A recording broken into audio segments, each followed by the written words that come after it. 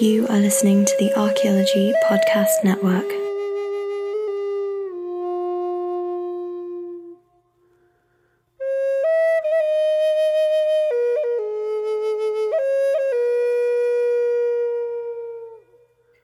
Welcome to episode 11 of Prehistories with me, Kim Biddulph. Apologies for missing an episode back there. I'm getting back on track now with episode 11 and it's going to be fantastic. In this episode, we're looking at a children's book. Now, some of you may know that in my other work, I run Schools Prehistory, which is I aim to try and get knowledge of prehistory better known by teachers to help them with the new curriculum, which has just come in England over the last couple of years. And obviously in other parts of the UK, teachers have been teaching about this period for many years, but it's very new in England. And I was looking for all sorts of books that they could use in class, and I came across this one. It's a wonderful book. It's called The Whitestone Stories by John Barrett, and it's illustrated by Christine Clark. I'm very privileged to actually have the author on the podcast tonight. So hello, John. Hello, Kim. Thank you for having me on. No, thank you very much for joining me on the podcast. It's very lovely to have you. And we also have community archaeologist Brian Wilkinson, who has known this book for many years and also is doing the same job as me, really, but working it north of the border. So hi, Brian. Hello. Good to be here. Thanks for having me. Yeah, thank you very much. And we've been talking about this for quite a while now, haven't we? It has been a while. One thing and another kept cropping up and preventing. But we're here now. We are, and I'm very excited. So, John, your background is not strictly archaeology, is it? Although it's quite related. You trained as a historian originally, is that right? That's right. I came to archaeology really rather late in life. It's never too late to join the good guys. Well, it's a move into archaeology from archives. I was an archivist for many years, and then found I was just drifting into the dark side. That's not how we see it. We see it very differently, don't we, Bri? We do. Though archives are very important, of course, to doing research, especially the historic period. And that's kind of where I know John from a project we worked on looking at historic archaeology. Right. What was that project? Tell us a bit more about that then. That project was Scotland's Rural Past, which was ran from 2006 to 2011, and it was funded by the Heritage Lottery Fund, and it involved looking at lots of abandoned settlements across Scotland, so abandoned farmsteads, abandoned townships, abandoned crofts as well, and trying to record them and find out about them and add them to the national record of these monuments, because we don't really know an awful lot about them, even though they're perhaps Scotland's most widespread type of monument. Yeah, so the historic archaeology is obviously, it has to encompass the actual history as well, obviously. But this is where I become a little bit, I get a bit panicked because there's just so much information when you get to the historic period. And I like to retreat to prehistory where I there isn't anything written. It's really good because you can just look at the physical evidence and interpret it as you like. Obviously, based on the evidence, but I get it. There's just so much to know when you get into the historic period.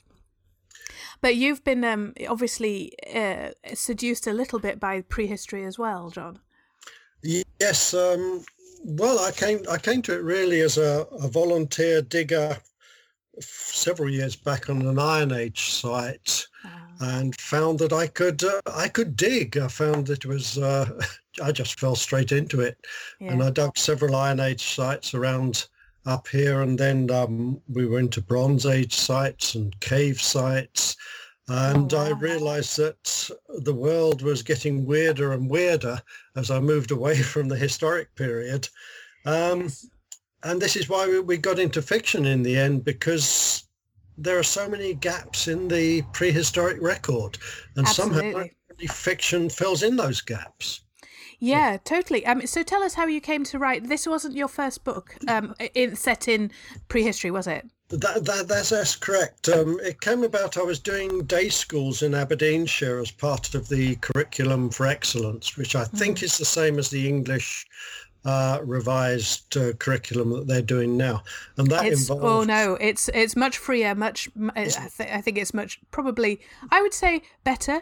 But it actually allows teachers to teach what they decide, rather than being very prescriptive. The whole point of the new Curriculum for England was that it wasn't prescriptive, but it is. Anyway, let's not don't start me off on that, because that's not what we're here for. Let's not do education policy. It's always better north of the border. It's always better. Yeah, that's what they tell me anyway. So we were doing these day schools, and we were doing Victorians and the Second World War and things like that. And I thought, oh, why not do prehistory? And the prehistory just took off. The kids loved it. Yes, they loved the strangeness and the differentness.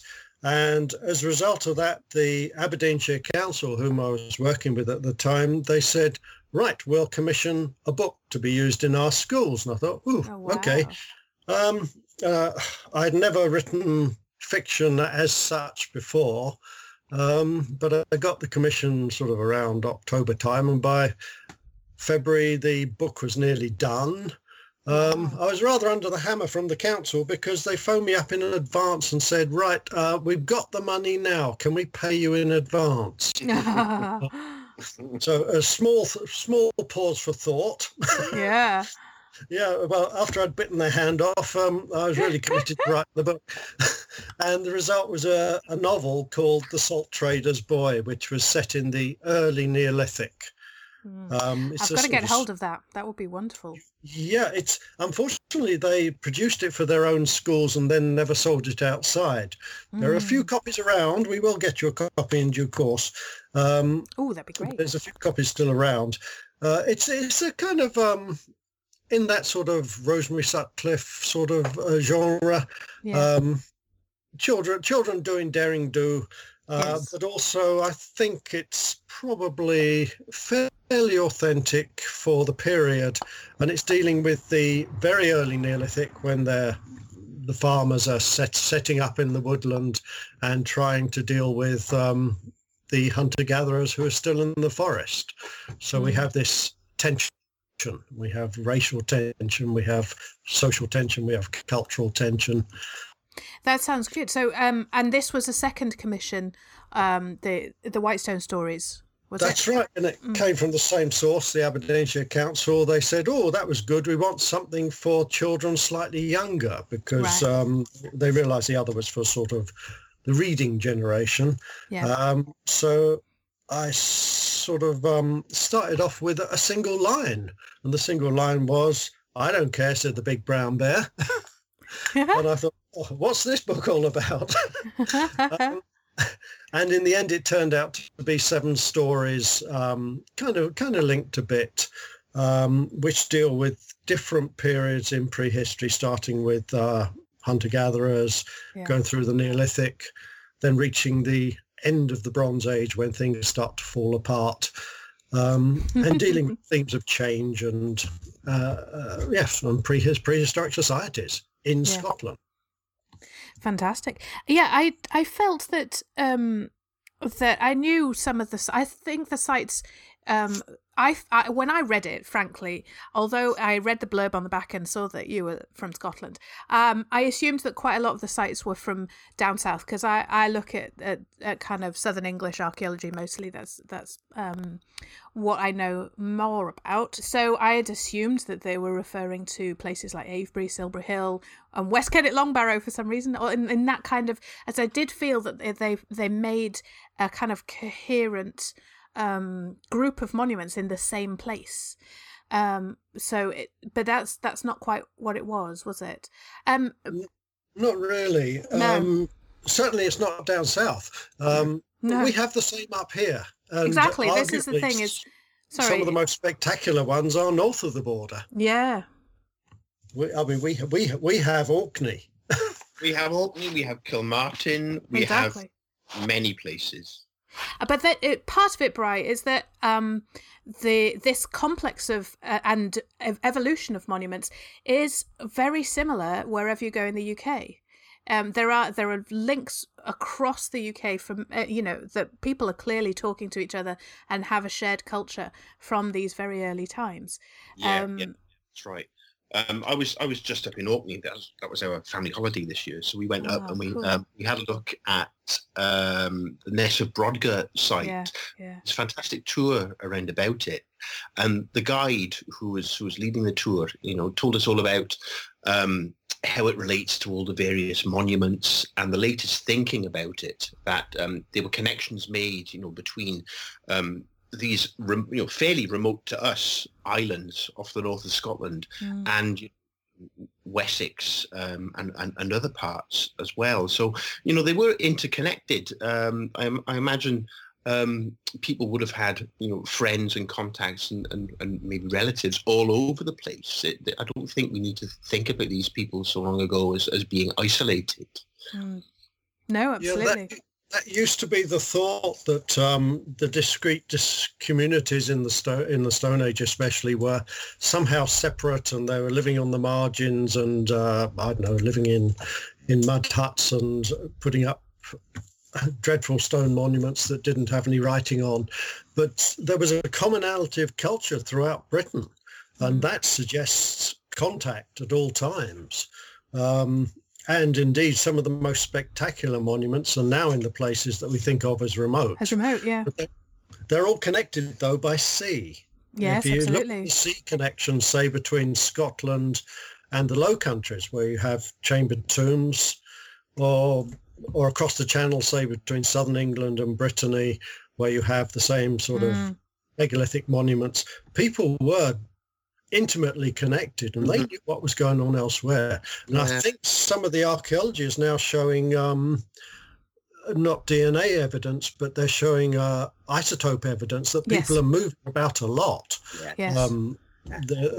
People from one area are settling in other areas, so people are moving. Absolutely. I mean, there's the isotope evidence from cattle bones at Durrington Walls, isn't there, that shows that some of the cattle were driven from Cornwall, some from Wales, and some from Scotland, to Durrington Walls for the winter feast, and probably going to Stonehenge to bury some dead or something like that, or possibly not by that point, but.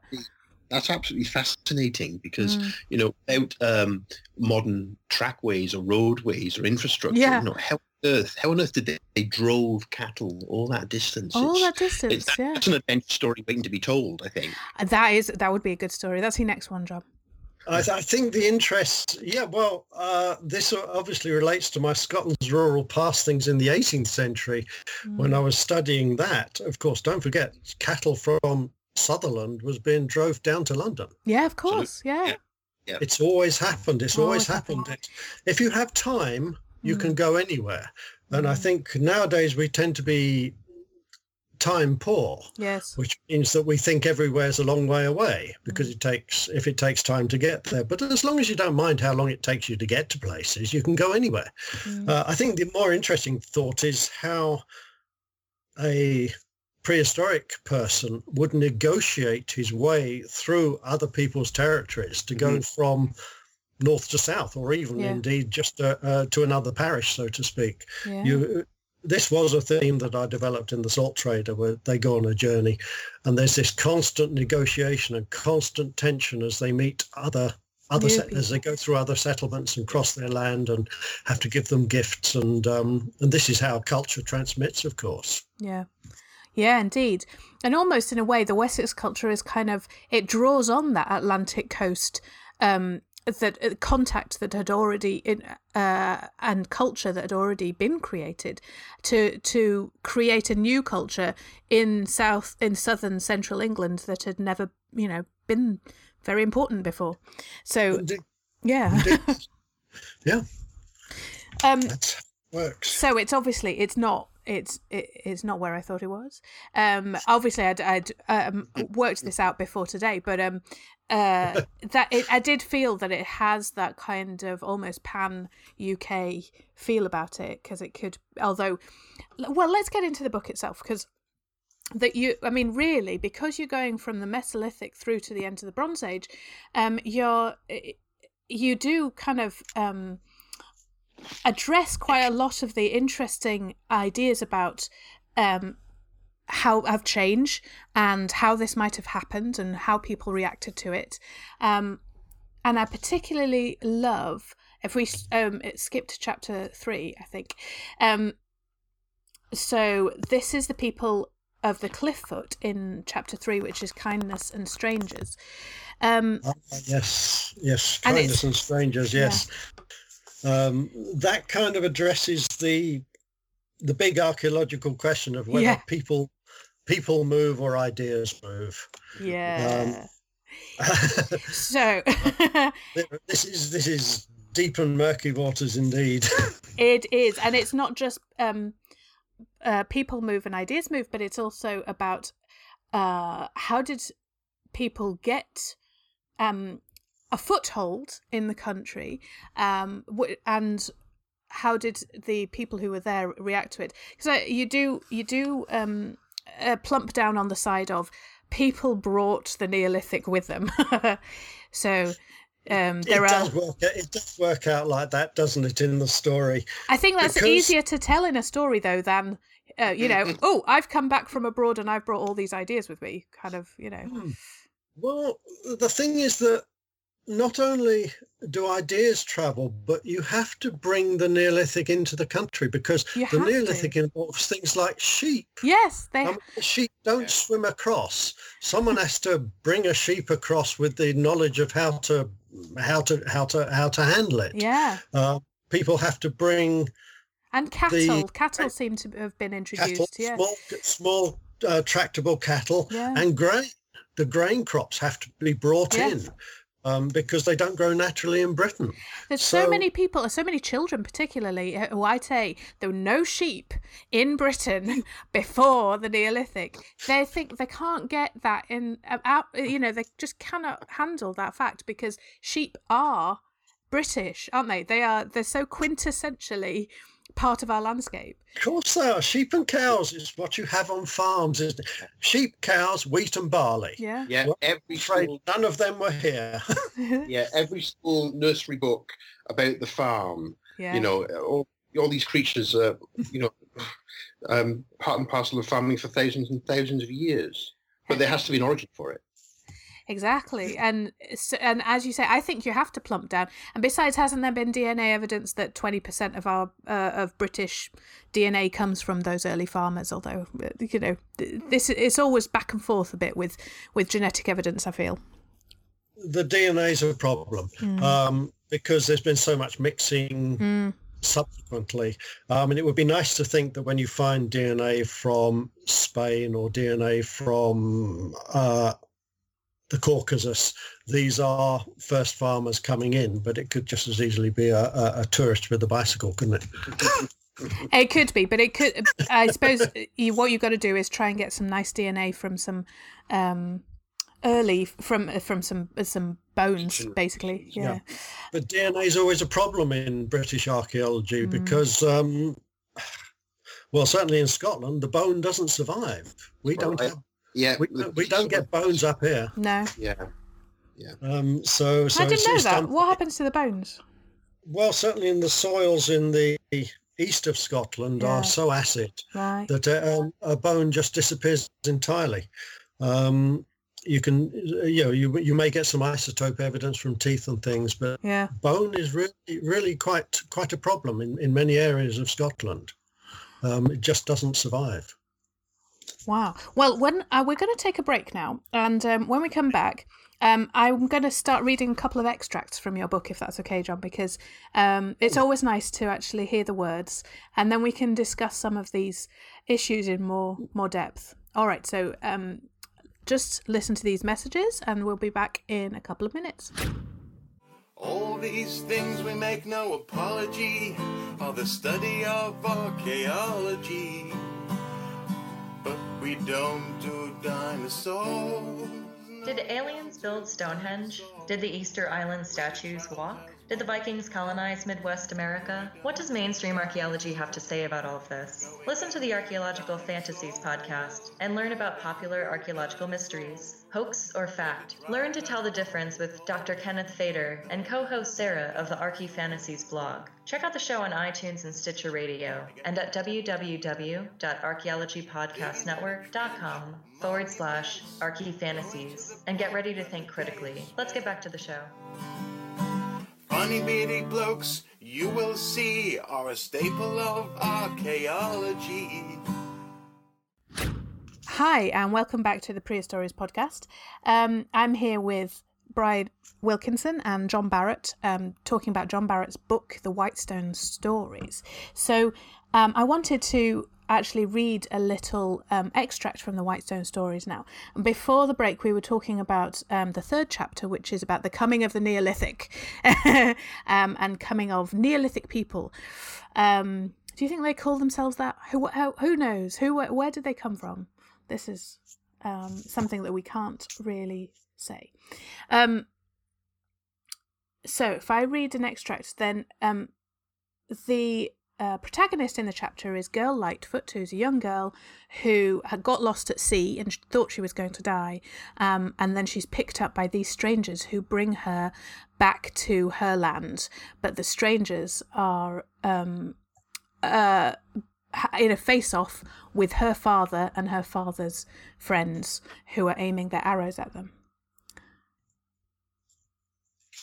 The shriek of an arrow sliced through the breathless hush that had fallen over the strangers. A warning arrow thudded into a tussock of thrift. A group of Clifffoot men was running towards the strangers. Each man carried a bow with an arrow knocked to the string. The running men halted. They took aim with their bows. "No!" The girl Lightfoot rushed forward. She spread her arms wide as if to protect the strangers with her little body. The Clifffoot men hesitated. They lowered their bows. A man stepped forward. He cast away his bow and ran towards the strangers, and a moment later the girl Lightfoot was swept from her feet and whirled in the strong arms of her joyful father.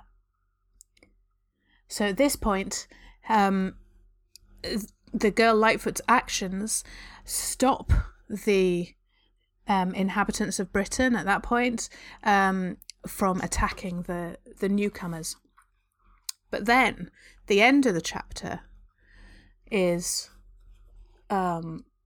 slightly different. On the fifth day, the smell of smoke grew stronger. The girl and her family broke from the trees into a large clearing. Tall wooden houses stood where the forest trees should have grown. In the centre of the clearing, a round and mothering white stone boulder swelled from the earth, and all around, the soil where the wildwood rooted was ripped open. At the margins, men were at work. They chopped at the great trees with shiny black stone axes. They piled up heaps of stones. Women scattered seeds into the wounded earth, and all the air was filled with the swirl of smoke from brushwood fires. The girl Lightfoot recoiled in horror. Her father stared aghast. Her mother turned away, unable to bear the sight. "The poor trees!" cried the girl Lightfoot. "The strangers are burning the forest!" So I quite like that section because the girl Lightfoot is obviously regretting her decision somewhat. Yeah, you do someone a favour, and what do they do in return? I know. They come and destroy your world. Because that's right. And of course, the symbol of the Neolithic is that black stone axe. Yeah. It's the polished stone axe that is used as a ploughshare to rip open the ground. It's used as an axe for chopping down the trees. It's used as a weapon. And what happens on first contact between new people, more advanced people, and native inhabitants? And this is the theme of the story, of course. The girl is saved by the people, but what is she saved for? She's saved for imminent extinction, in fact. Unless, of course, the hunter-gatherers may have acculturated with the Neolithic people, though I think it's unlikely myself. It's an interesting idea. I mean, would you? I've always felt that the Mesolithic people had known about this farming culture for many years, because, of course, it was on the continent for the very close continent for 1,000 years before it came here, and eventually decided that they would I suppose this is here to stay. We'll kind of join them eventually. But that doesn't really work well when you think about writing it in a story. What do you think, Bri? What's your personal theory about the start of the Neolithic? Oh, lordy. Well, I was reading a fantastic book by Caroline Wickham Jones all about this quite recently. The Fear of Farming. And that's the one. Yeah.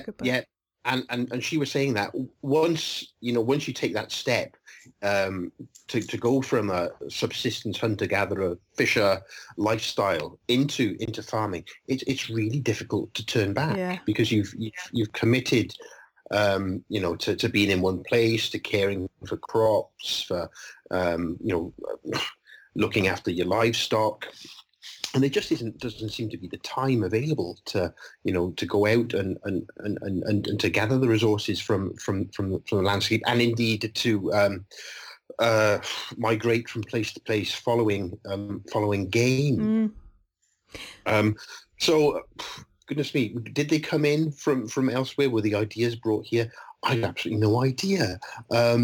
It's been a while since I've had to look at that in any depth. When I was at university in Sheffield, one of our professors was Marek Zvelebil, and I've got a vague memory of some of the lectures and some of the discussions that we had there, but. I've absolutely no idea. I wonder. It does strike me when you made that comparison to immigrant populations coming to already established populations, and I just wonder whether if you look at sort of the Americas when Europeans first came there, there was masses of death and genocide and destruction, some caused by violence, but also some caused by germs and different diseases. So I just wonder whether that might be an aspect which has been underplayed somewhat. Yeah, I think on that disease aspect is quite interesting because a lot of the diseases were transmitted from animals to people. Yes, absolutely.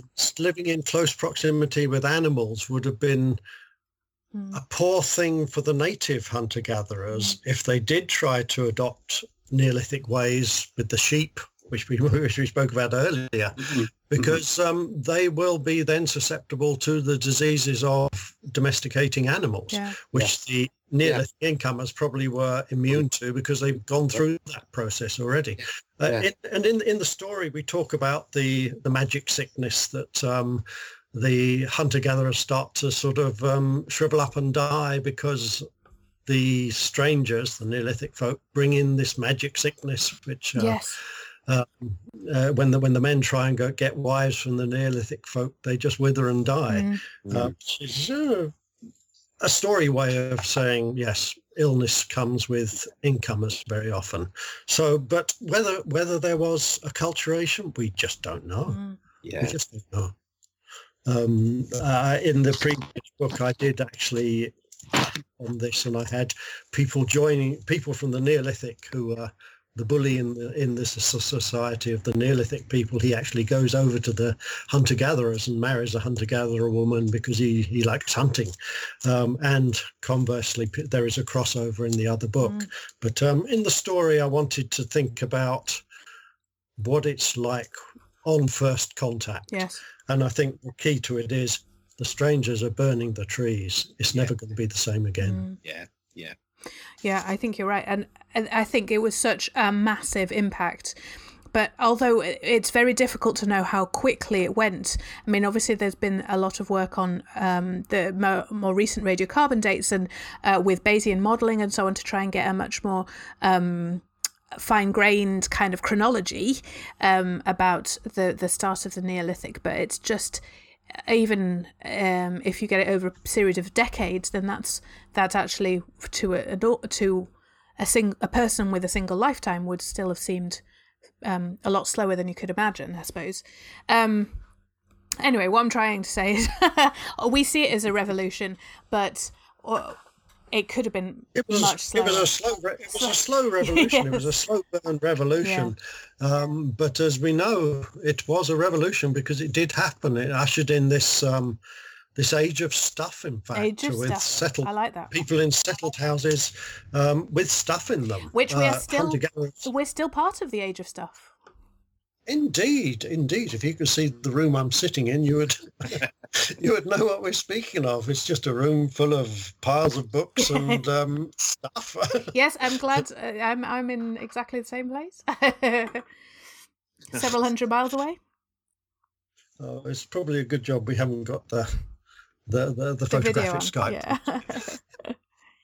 And what I think is, to move on a little bit into the rest of your book, what I think is really clever is the way that you deal with how the incoming farmers felt by talking about, the next chapter is set probably a few hundred years into the Neolithic, and I read it as that anyway. You correct me if I'm wrong, John. And you talk about how the ancestors and the stories about how they first came to this land and domesticated it. So I think it's really interesting the way that you have the first story is about how the hunter-gatherers see it, and then in the next story you get the other point of view as well. Yeah, the next story is, if you like, the High Neolithic. They've settled the land, they've cut down the trees, they've built their chambered tombs and filled them up with bones, which they believe to be their ancestors' bones. And it addresses a particular problem of British prehistory, is we do not have any representational art, and therefore we have no writing. Yes, I love this story, actually. I think this is my favourite one, because this is one of the things that you find is that in the Neolithic you do have abstract kind of shapes, and you get the spirals and so on carved on the inside of tombs and elsewhere. But yeah, there's no pictures of people or animals. Really, you can see kind of maybe faces on things like the Folkestone drums, but they're very few and far between, and a little bit of a stretch. So there does seem to be a taboo on creating these as you say, representational art. And yet in your story you have the little girl, 5 summers, nearly 6. In the Neolithic story, in The Girl Who Made a Friend, creating a picture of a little girl who she wished would be her friend, and it has great power. Yes, indeed. This is the point about the chambered tomb. The chambered tomb is not a tomb for dead people. It is a house for living ancestors. Yeah. It's a house where your ancestors are alive. And in that sort of environment, if you believe in the magic, then you are going to be rather cagey about inviting them to give life to anything else, which will be a representational picture. You draw a bumblebee, you draw a flower. It is going to have this powerful ancestor life to it, which can be a dangerous thing when it comes into the world. As we learn with the little girl, she draws a picture of a friend she wants to have, and suddenly the friend is there, and the friend is not of this world. And it's a kind of spooky story, but it is a spooky story. To convey the power of magic in people's lives at that time. We don't know what the beliefs were. I'm trying to fill in some gaps in what the belief might have been, and attaching it to this idea of taboo on representational art. Yeah, I love it. And there was, I'd like to just read a short extract, which is because this child has come into 5 Summer Nearly 6's world because she drew a picture of it. She made a promise to the sun and the moon, or made a request saying that she would give the thing that she most loved. And sadly, her grandmother is dying whilst this spirit girl is in the world. But the grandmother is a very powerful woman, and lures the girl back into the house of the ancestors. So this is the grandmother speaking to this girl. "Ah, at last we meet properly. I can see you clearly here in your own house. You were always hiding when I glimpsed you in my own small house. But I saw you when you ate young 5 Summers' food. I saw you break the dish. I saw you nestle against her in her bed at night. I was watching when you spilled the milk and slit the grain sack. I saw you quench the fire and crack the roof beam. I watched while you took strength from the cattle and sheep. I saw you drink the blood of the small house father. I really love that section because it really reminds me of witches. It is. It's like a fairy story, isn't it? And, much of what John has described there would have once been, in sort of rural societies, would have been blamed on the elves or the fairies. And you certainly do have, in British folklore, the people thinking that there are prehistoric monuments were actually homes for for elven folk. Yeah. So that's really quite fascinating, I think. I also like how he's touched on that we know nothing, next to nothing about how people in the Neolithic thought about the world. What was their what were their thoughts on cosmology? How did they perceive what was their religion? We know nothing about their mythology or their thoughts.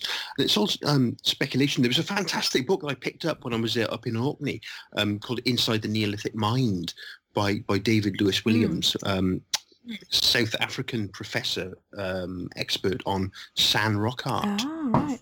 And he makes all these ethnographic parallels with different tribal societies to think about ways that we might picture people living in the Neolithic and what their monuments may have represented and may have met. Half of it could be just total speculation, but I think it provides a fascinating lens through which to maybe relook at some of these things. Yeah. I think Brian's hit upon the way you have to approach prehistoric societies. You do it through ethnography, not because what people in other societies do today is anything like what happened in the Neolithic, but because it gives you an insight into what you can only call the weirdness of other people's beliefs. But they are very, very strange to us. That's it. In many ways, we're very close-minded, and it's about opening our minds to those other ideas and other ways of seeing the world. Indeed. I mean, we've been hidebound since Christianity became a force, because we tend to think about God in the singular, for one thing. Certainly nobody in prehistory, if they had gods, would have thought of a singular God. And arguably the Neolithic weren't that concerned with deities who lived somewhere else. This seems to be something that maybe comes in the Bronze Age. The Neolithic people seem to have been concerned with a spiritual force that existed in their own world, that inhabited the bones of their chambered tombs, and possibly the personalities of the standing stones that they put up. It's very hard to do it, but prehistory is very, very weird.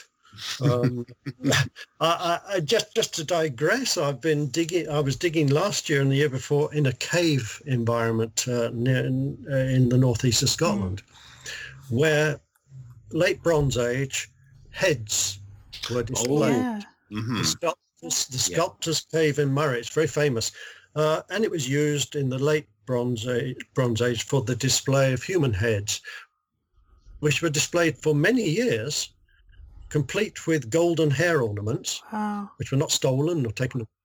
And then later in the Pictish period, a new tranche of people brought living people in, killed them there, exposed the bodies, took away all of the bones except the hands, feet and heads. And the heads were then pulled apart at the sutures and seem to have been scattered about in the cave, small fragments of skull. Wow. And you think to yourself, why? What's it all for? You think, why? And this is so beyond anything we can understand. Sure. But I think Neolithic is the same. All we can do is make up a story and say it was something like this, but probably a lot stranger. The past is a foreign country. Right, we're just going to take a break now on that note. Thanks, Bri. And whilst you listen to these messages, and when we come back, we're going to talk about why most stories for children are set in the Mesolithic. So keep tuned in and we'll speak to you soon. The Archaeotech Podcast, hosted by Chris Webby Webster and Chris Boone Sims, is a show dedicated to the technology of the modern archaeologist. On the Archaeotech Podcast, we interview people using interesting tech, and we dig into the issues, advantages, and try to uncover the disadvantages of the digital age and going paperless. We all know there is no paper in the future, or should we say, paper has no future. Check out the show at www.archaeologypodcastnetwork.com/archaeotech. Let's get back to the show. Hi, welcome back. Right then, so I'm still talking to John Barrett and Bri Wilkinson about the Whitestone stories. And we are... what's lovely about your book, John, is that it goes through a very long period of time with different stories that are loosely connected, 7 stories. And where is the Whitestone, by the way? Was that from your imagination, or is there a Whitestone somewhere? Well, the Whitestone is sort of characteristic of prehistoric standing stones. Right. In this part of the world, certainly. If they were putting up a standing stone, one with a stripe of white quartzite, or indeed a white quartzite boulder, was always favourite. We see this in chambered tombs, we see it in stone circles, we see it in stone rows, we see it in individual standing stones. Pebbles of white quartzite, or a stripe of white quartzite, or indeed a quartz boulder, is the favourite one, because white is their colour of life and or death. The same happens in Wessex, of course, where everything is white because it's on the chalk. And probably your prehistoric monuments in Wessex, say, are kept clean and tidy and would stand out as white walls and white monuments in the landscape in a quite striking way that we don't see now. We know that the Clava cairns in the north of Scotland, they were actually dressed up with scatters of white quartzite pebbles all over. So it's this white colour is very important, or seems to be quite important in prehistory. Newgrange as well, Newgrange in Ireland. Newgrange is another one. That's got the reconstruction is kind of a bit overdressed. But, I've heard that it might be a quartzite pavement rather than a quartzite facade. But it looks great, though. Thing. It's this white quartzite. It looks great. Yes, and it gives you an idea of how stately these monuments were. They weren't just a heap of stones. They were built. They were built. Exactly. I know. I said mainly I find that when I'm looking for books about prehistory, whether they're for adults or for children, then the Paleolithic and the Mesolithic tend to be the favourite periods to write about. And I was overjoyed to find your book, John, when you go into the Neolithic and the Bronze Age. So why do you think those earlier periods are just so fascinating and get written about so much more? I think it's a modern thing. I think it's an environmentalist thing. Environment is very important in schools and in political culture nowadays. People want to think about environment. They want to think about climate change and so forth. And the Mesolithic offers the opportunity very often. Yes, it's very good for that. To paint a rather rosy picture of people living at one with the landscape. And not interfering with the forest too much, and living at one with nature. At one with nature, kind of rose. Yeah. It is. We're back to Rousseau, aren't we, with the noble savage? Indeed. Yeah. And that has really infiltrated the world and our thinking about those periods. And I suppose it's not helped by the cave art and things like that, which just seem to be the product of a very kind of peaceful and reflective society. Yes, and the cave art, of course, is stylish and it has a slight modernity to Yeah. it. Mm-hmm. Well, because of course it inspired a lot of modern art, didn't it? So Is it not Picasso saw some and said we've learned nothing? We've learned absolutely nothing. Yeah. Yeah, the cave art, but there again, we don't see much of that in Britain, of course. There's very little of sculpture or there's just a couple cave art, cave painting anywhere. Couple of places. That's it. Yeah. But there again, Mesolithic finds are quite rare in Britain as well. Yeah. But and yet you've got so many of these books set there. I mean, it's a wonderful time, but I thought that it was really important to show the change, actually, which your book does really well. The change between the hunting and gathering and farming, which I think is kind of the biggest change in prehistory, and the one that has had the most lasting impact on world culture is farming, really. And your book does that really well. I just wondered why you stopped in the Bronze Age.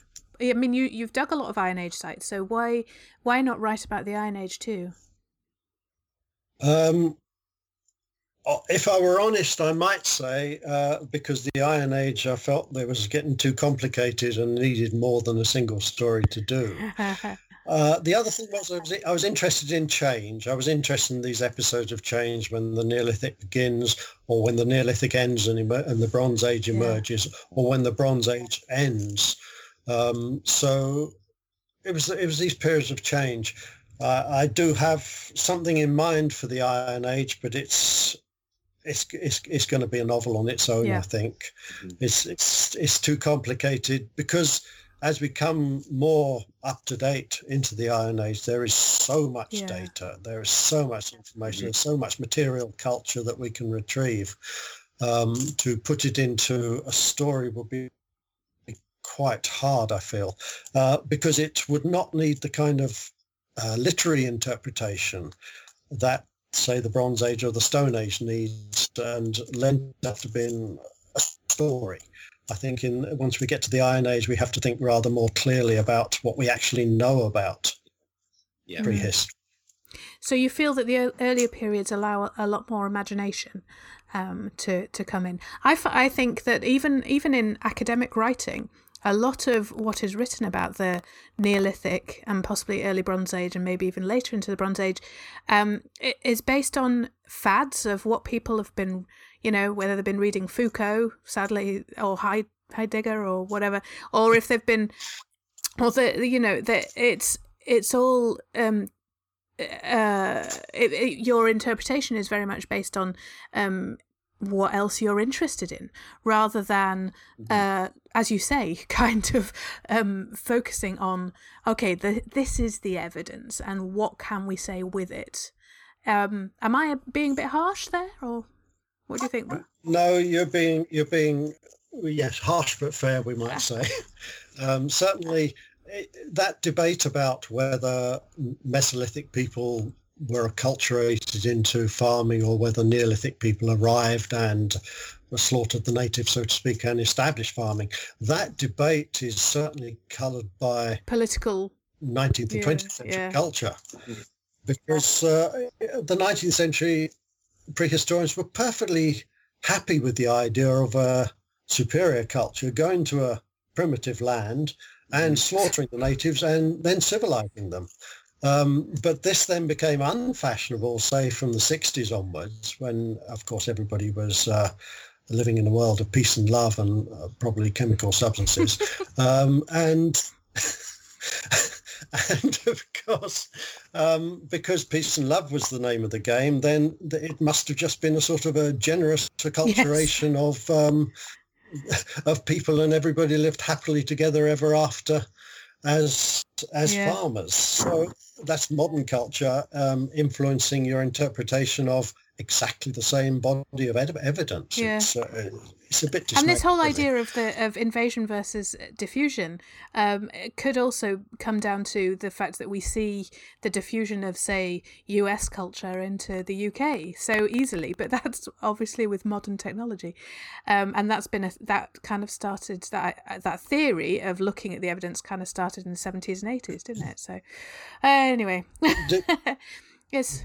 Yeah. So I know we're all drinking Coca-Cola as we speak, aren't we? And We're not American. Tea for me. Thoroughly acculturated. Yeah. Well, now I'll be having Prosecco later. Yes. Anyway, I wondered, Brian, if you are stories useful? Do you use stories when you deal with kids, or just generally when you're talking to the great public, in inverted commas? Yeah.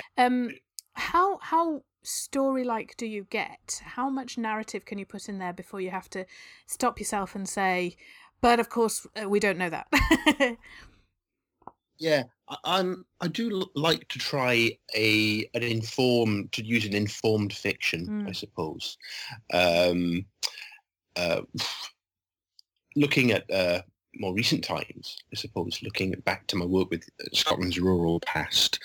So we're looking at the period from the 1700s, maybe up into the 1850s or so, when there was a lot of change going on in rural Scotland from a more cooperative farming society to a more individualistic farming society due to the number of economic changes. It's really difficult to try and explain that to 9, 10-year-old, 11-year-old kids in terms that they'll grasp and that they'll understand. So you have to simplify and maybe not reduce things too much.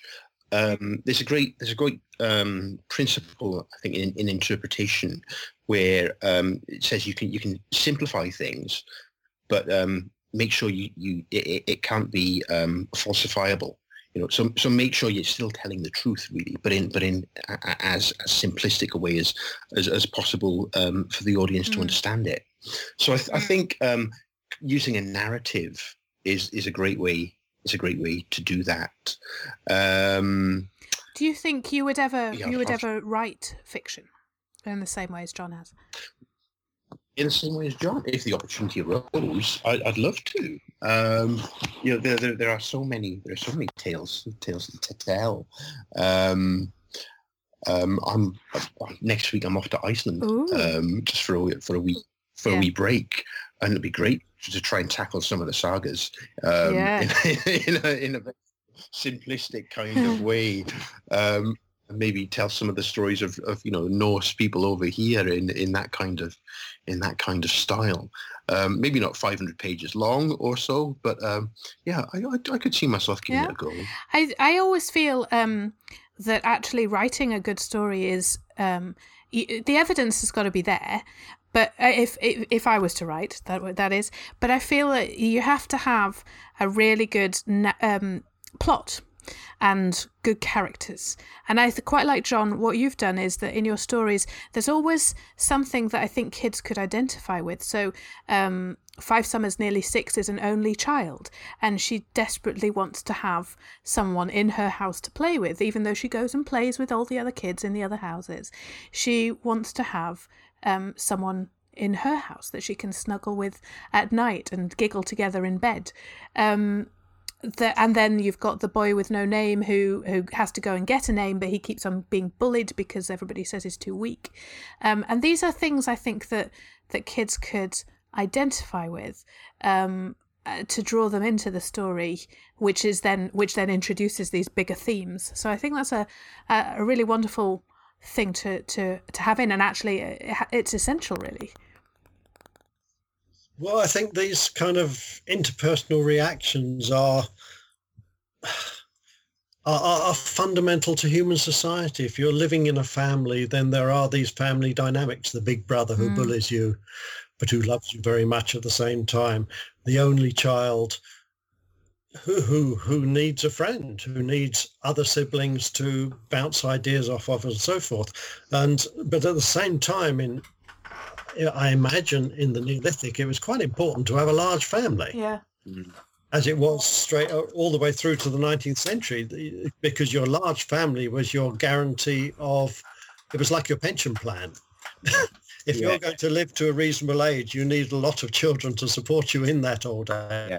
And you need lots of labour as well in the here and now. Yeah. Indeed. So the idea of the only child was also going more deeply into the society of the time. But yes, it's got to be a story that the children who are reading it now in school, at home, can engage with. And children have these things. They've got a big brother who's always on their case. They've got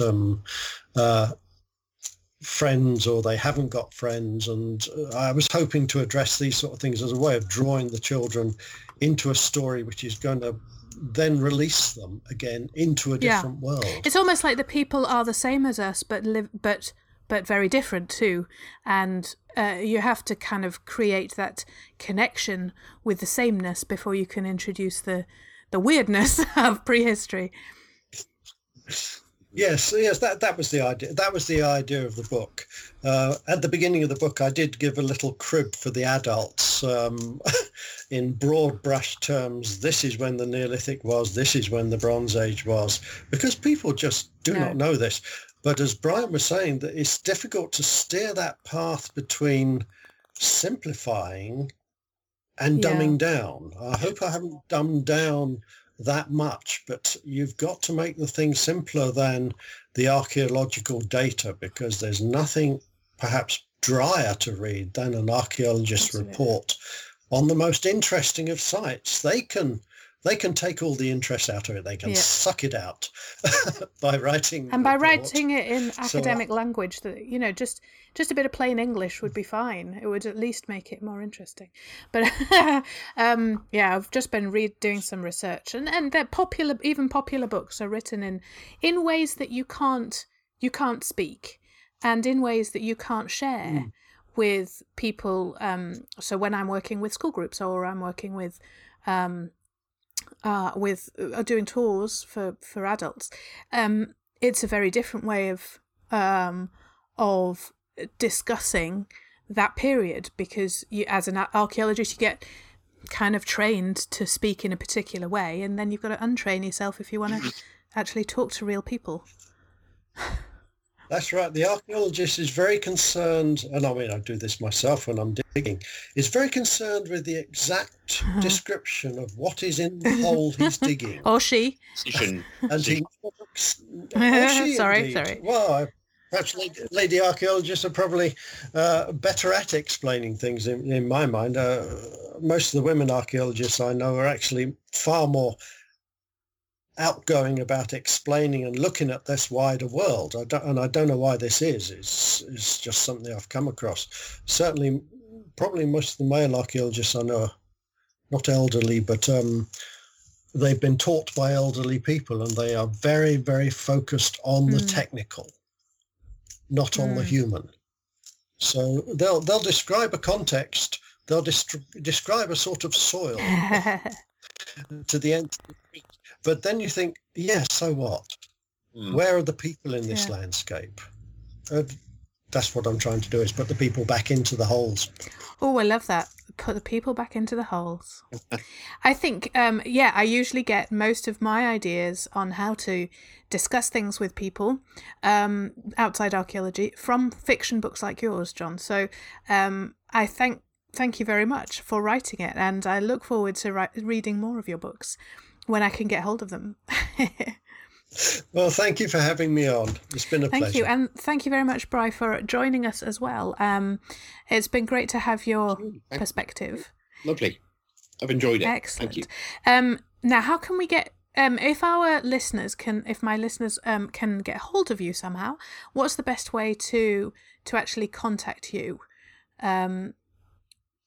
Is it through me, for instance, John? Because I know that you don't have in the internet at your house. Well, I'm on email, so so I'm on email. You might as well put the email address on. That's as good as anything, isn't it? So we can have you, if that's all right with you, then we'll put your email address at the bottom. Yeah. Yeah. And Brian, can people is the best way through Twitter, do you think, to contact you?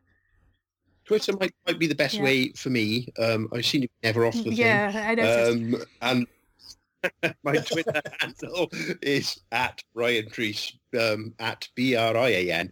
RHYS. Thank you, and I'll put that link underneath the podcast as well, so that everybody can see that. So thank you so much, guys, for being on the episode 11 of the Prehistories podcast. I will be recording another podcast when I'm back from my holidays, sometime in September, and I think I'm going to go a little bit out of my comfort. Well, no, it's not. It's in my comfort zone, because I've been reading these books since about 2004, and other people seem to have just got on board in the last few years. I'm not sure why. The first one was called The Game of Thrones. And although it's not got a lot of prehistory in there, it does have a ton of history.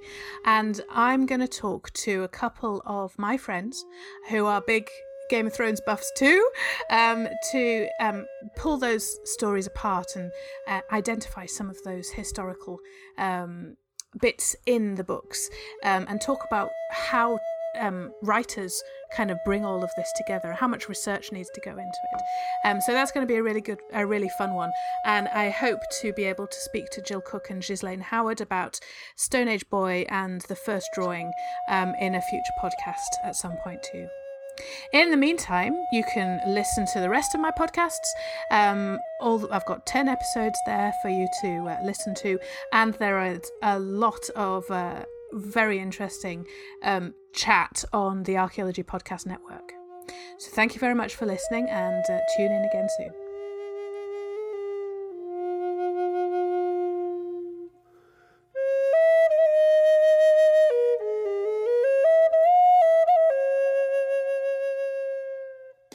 This has been a presentation of the Archaeology Podcast Network.